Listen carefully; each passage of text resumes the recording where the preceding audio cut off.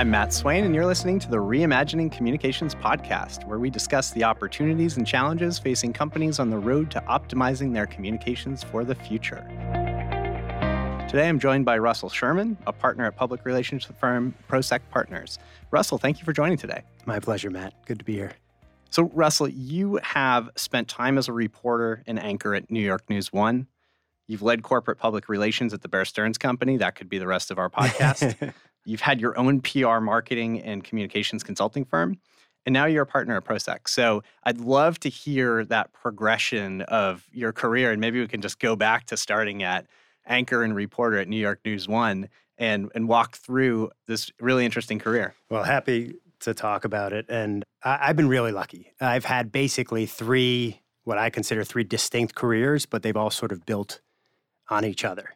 And New York One was a fantastic experience, the all-news station here in New York City. I joined there right out of college, and I got to do a lot of things at that station that you normally wouldn't get to do at a TV station at a young age, right? I mean, most people have to go to Paducah, Kentucky, or some random place, and I basically started as an intern at the station that had just gone on the air, and within a week, I was holding a camera on the field at Giants Stadium on Monday Night Football, and I couldn't have been happier.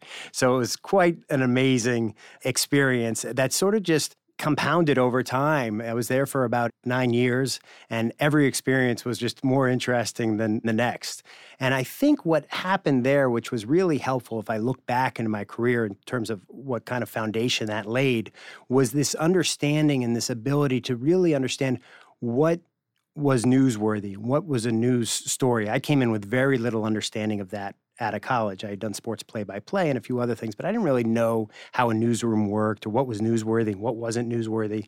And so when I joined there, there was a lot of talented people there. They taught me what was newsworthy and what wasn't. And so that would prove to be a very helpful skill set later in my career and something that I still use today. I also got a very good understanding of what makes a good interview and what makes not such a good interview, right? Because I needed that good interview to do my job. And a lot of times I needed that good interview to be done in a quick way on a time crunch, right? So I first started covering sports, then I moved to general assignment news, and then ultimately I covered politics at the end. So I got a taste of a little bit of everything, but it always held true no matter what topic I was covering. I was always out there looking for the good interview. And so what was the good interview? Well, the good interview, whether I was in the Yankees locker room or whether I was in the hallways of Albany covering all the assemblymen and state senators, were the people who knew how to, first of all, they were accessible. They made it easy on you and they were a pleasure to deal with. That was always important. They had some insights that maybe were a little bit different than the next person. And then they could deliver their insights in a quotable and interesting way, right? So I always say accessible, insightful, and quotable. And I think in a large part, that was really helpful, right? So you'd walk into the Yankee locker room at the end of the game and you'd look around over time and you'd look at all the lockers, you'd say, no, no, no, yes, no, yes, no, right? And you knew where to go. And I wasn't alone. I mean, all the reporter throng went to these individual players that you knew you could get a good soundbite from, and you stayed away from the players who were either surly or just weren't going to deliver much. And same in Albany, down the hallways of the assembly. And what was interesting in Albany, a lot of folks go into politics, they're not shy of the camera, right? Mm-hmm. So you'd be walking down the hallway in Albany and lots of folks sticking their head out at their office saying they're available for interviews if you're interested. Right. Same thing, no, yes, right? And you'd look for the people that were the best. So that just gave me an understanding of what makes a good interview. And so I had this skill set coming out of New York One. Again, I didn't realize it was a skill set, but when I made the move after 8 or 9 years to Bear Stearns, and I got hired to work with their equity research analysts. I came in there and really I was still kind of playing reporter because I was just covering what was going on within the organization and then turning around and telling that story to the media and trying to get them to amplify what was happening at Bear Stearns. But that ability to understand what was newsworthy and what wasn't was really helpful. And you were able to translate even the sports examples or the political examples to financial services. That's right. And so, yes, there was a learning curve to understand. I had to move from football terminology to investment banking terminology. Right. But after I overcame that, a lot of things were still the same. And what was interesting is a lot of people within inside the organization, as talented as they were within Bear Stearns, as smart as anyone I've ever worked with, they didn't really know how the media worked. Right. They just didn't know. They'd never sat on that side of it. So they'd say, hey, let's talk about this. And I'd have to raise my hand and say, I don't think they're going to be interested in that. They're going to be interested in these various things. And so I started this process of coaching either analysts or executives on how they should interact with the media and what would be interesting and how we can make sure to tell our story. And storytelling became a big part of it. Diving into an organization, playing reporter and saying, these are the interesting things. These are what you should be focused on. And this is how we should interact and talk to the reporters about it because they'll be interested. And did you have that added credibility having been a reporter and anchor? I think that's right. Yeah. I think they at least knew that that I had believability around those topics. The funny thing is, maybe the first or second month, I was still sort of moonlighting at New York One when I was at Bear Stearns, and I remember the CFO coming to my boss and saying, "I saw Russell on TV last night. Right. Does he work here? Or does he work there?" And fortunately, she was nice enough to just say, "No, it's okay. Don't worry." So let's talk about 2008 for Bear Stearns. Sure. Because I again, being in the role you were in, it's a really valuable experience, even though it's a really tough time for the company. I've got to imagine that has helped shape your understanding of the world today and the way that you bring some of those thoughts through from a crisis management perspective. Yeah, it was interesting. So I had these skill sets of being able to understand what news was and to coach people on it. But I gained, when I was at Bear Stearns, the skill set of what I would call issues management and then ultimately crisis communications. The joke is, if you had asked me along the line at Bear Stearns, because remember, I'm there from 99 to 2008. Yeah. So if you had asked me come 2007, if I had issues or crisis communications experience, I'd be like, absolutely. I mean, we had Elliot Spitzer's whole investigation into the equity research. We had mutual fund timing. We had issues in Chicago public finance. We had employee issues all the time. We had litigation. This was a constant theme of any sort of financial services organization, any investment bank, and certainly Bear wasn't immune to that. Then, of course, 2007, 2008 rolls around, and it all paled in comparison, right? We got hit with this tidal wave of a crisis that hadn't been seen ever before. And I remember when it was all said and done, and we were down in Washington actually testifying before a committee regarding what had taken place. The CEO was in the front, and he was doing his testimony. I was sitting in the second row with the general counsel, and I leaned over. I said, "Man, what we wouldn't do for a mutual fund timing investigation right now." Right. It was a terrible experience in terms of going through it, and I still have PTSD from time to time. But in a lot of ways, it was the experience of a lifetime. I wouldn't wish it on anybody, but sitting in that seat and being on the front lines and going through that and seeing it from where it started in 2007 all the way to 2008 really gave me a perspective that I certainly would not have had otherwise. Yeah. And that perspective of understanding how an issue develops, what can happen, where things can go right, where they can go wrong, how to deal with it. And so when I left Bear after the sale, I stayed through the sale and after the sale, and I started working with other companies, and I was fortunate because lots of folks were looking for help at that time. Yeah. That's what they were looking for. They wanted that perspective of understanding what an issue was, how it would develop, and what could go right and what could go wrong. Yeah. So the consulting practice built on those two previous experiences. First at New York One and understanding what's news and how to tell a story and how to interact with the media, and then compounding that at Bear with those things, plus the whole issues management, crisis communications experiences. And then doing it on my own and then quickly merging it into a small company that's now a large company called Prosek Partners. And I get to be next to 175 people doing the exact same thing I'm doing, an incredibly talented group. We work with some of the top companies and financial services and professional services and corporations around the world. And so that's really exciting and interesting, and I'm grateful. it's been a great run, and it's a lot of fun. How has the world of public relations and communications evolved for you as you've seen new technologies, new channels for communication? I've got to imagine that in some ways it's been great for the world of public relations, but at the same time it's also complicated and made it more difficult in some ways. Yeah, it's funny. There's been lots of changes. I think back when I first started at Bear in public relations, I remember the fax machine was was a big deal, right? That's how you got out a lot of news. What passed for innovation was the fact that they came up with little Post-it notes that had the to and from on it. And so you could send a number of faxes quickly by just replacing that Post-it note. You didn't have to make a cover sheet for each one. That was innovation. Right. That was a big deal.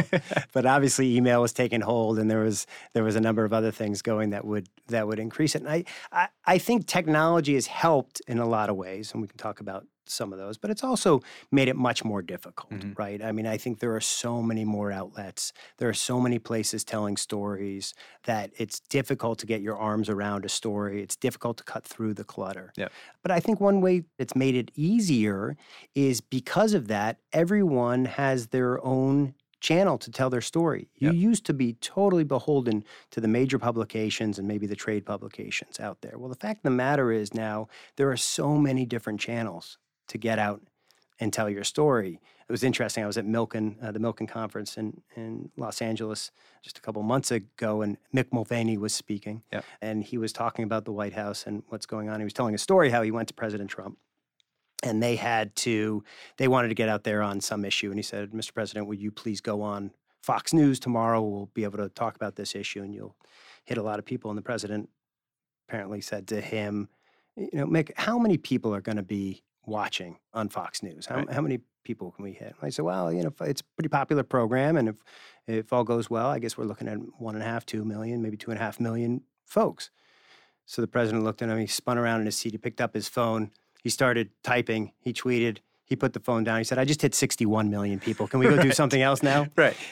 So that ability to talk to audiences directly never existed before. Now, having said all that, and it can be a very effective tool, never underestimate, in my mind, the importance of having that reporter or that publication give you third-party validation on a topic. Sure. Right? There's an old saying, advertising is when you say nice things about yourself, but PR is when other people say nice things. Right. And I think that still having that authenticity, that validation of a third party, whether it's a major publication, whether it's a TV station, whatever it may be, talk in a positive light or just objectively about you and your business and what you're doing, I think is still an incredibly important thing, and it will always be important. But there are many more channels for reaching audiences now than there were in the past. So the interesting thing is, in the world of communications consulting, which is what we do within Broadridge, we're trying to help get a better message out for a customer communication. We're trying to help get a consumer to take a desired action. And then it's very similar to the things you've been talking about, but there's always but how effective was that channel response, right? Show me the metrics that it's worth it to pay you what we pay you to do what we're doing. There used to be something called add value equivalency, which would basically, with the notion being that, hey, we got these 2 lines in the New York Times. If you were going to buy an advertisement in the New York Times, that much space would cost you X amount of dollars. They'd put a multiplier on it because it was always better to have PR than advertising in their mind, right? And then you'd say what the value is. And I'm not dismissing that entirely, but it's a little bit of it's not necessarily the most accurate. There are ways now in terms of driving traffic to different places through Google Analytics. If you're doing a story and you want people to visit your website because that story is telling some sort of an interesting reason to drive people there, or maybe there's a link attached to it, you can then track that traffic and see how effective you are at getting there. So that's, I think, Google Analytics and measuring traction on a website or a place that you're trying to drive people is an effective way. I think share of voice is an interesting metric, meaning we're going to look at our competitive set and who those we compete against on a various topic, and we're going to see how effective we are in terms of getting our story out there versus them. And that's something you can track over time. Having said all that, the metric that matters most to businesses and to executives, I find, is the anecdotes. Yeah.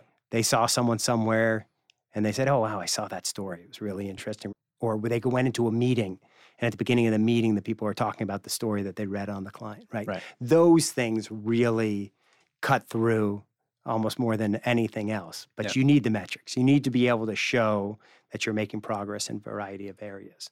And it's important. I think it holds everyone accountable, and it allows you to see what type of progress you're making towards a number of different goals. Yeah. So another area in the communications world that we look at is this shift from traditional or print media to digital, but also this movement back in some cases to direct mail, because there's so much mail that's come out of the mailbox that by putting some mail back in the mailbox that people get the tactile component to it. So I'd be curious to hear if there's a component of that even in your world where going back to traditional channels in interoffice communication or B2B marketing communication, going back to print to help start that conversation. Well, that's so appealing to me. I mean, it's appealing to me because first, I'm a nostalgic guy, right? I mean, if we want to talk 70s TV shows, I'm with you all day long. But it's appealing to me because I'm still the guy who on the train in the morning is carrying the hard copy of the papers. Because I just like the feel. I like to read it. I feel like I remember and I recall things better when I see it physically on the paper. So I don't know the answer to that. I do think that people are getting their information in a lot of different ways through a lot of different channels. I could see a narrowing of that. And then things like LinkedIn. I mean, LinkedIn's been an incredible tool for a lot of our clients because it's a thoughtful discussion that can take place. No one's really going to act in a way that's completely unbecoming, if their name and resume is attached to everything they say, right? So you have a little bit of a higher bar attached to the conversation. Yeah. LinkedIn's an interesting channel for business communication. The LinkedIn posts that get the most traffic are short, insightful videos, a short, insightful story with an image that kind of helps convey that story. And I do wonder if we as a culture have moved to video as a primary channel or visual complement to the printed story. And I think it becomes so interesting because here we are doing a video podcast where some people will choose to just listen to this on their audio channel with their earbuds in. Right. But other people will prefer and actually appreciate having that visual complement to the discussion. Right. I think video is a very powerful tool. And I think more and more people they want that option and they want to see it. And even now when I read a story, whether it's in a paper document or not, I find myself more often than not searching for the video that's being talked about or trying to see it for myself. Yeah. What it all boils down to is the power of the storytelling. Are you telling a compelling story? Because the battle for attention for individuals, so many things are battling for the attention. It's a question of what's creative, what's interesting, and what deserves to win that battle. Yeah. And so video appeals to a lot of people, especially short video. And I think that we will continue to see corporations, companies, and even funds doing more and more of this. Which leads me to a thought, too, just about financial services and professional services. You know, I think for a long time, these were industries that never would look at using tools like video or using tools like podcasts or other types of things because they considered themselves B2B and they weren't really direct to a consumer. But I think that there is, first of all, they have the ability now because there's so many channels to tell your story, but they also understand that there's so much competition for the mind share of the individuals they're trying to reach that if they can do it in a creative and thoughtful way, their chances of success are much better. And so, you know, I think that mindset of, okay, forward thinking, what's our story? How do we tell it in a creative way has really kind of engulfed a lot of industries, including financial services. And in financial services, that could mean everything from traditional asset management to hedge funds to private equity to insurance companies, right? And other industries that you wouldn't normally associate with this type of communications. And I think we're going to see more and more of it. Excellent. And if we build on that, looking 5-10 years out down the road, you were talking about going back to simpler times potentially. I'd be really curious to hear your thoughts on where you expect PR communication strategies to be as we continue to move into a higher concentration of technology and more channels? Well, I think it's going to be about winning the mind share of the potential consumer. And I think that storytelling, it starts with storytelling, understanding what is a good story, extracting that story from an organization, and then figuring out what are the best channels to reach that audience. And it will be more targeted than ever because we'll be able to identify where people are. And I think it's up to companies to really understand what their story is and what's the most creative and interesting way that they can communicate it to those audiences. Excellent. Russell, thank you so much for joining me today. Matt, my pleasure. Excellent. It's a lot of fun. I'm Matt Swain, and you've been listening to the Reimagining Communications podcast. If you like this episode and think someone else would too, please share it, leave a review, and don't forget to subscribe. To learn more about Broadridge, our insights, and our innovations, visit broadridge.com or find us on Twitter and LinkedIn.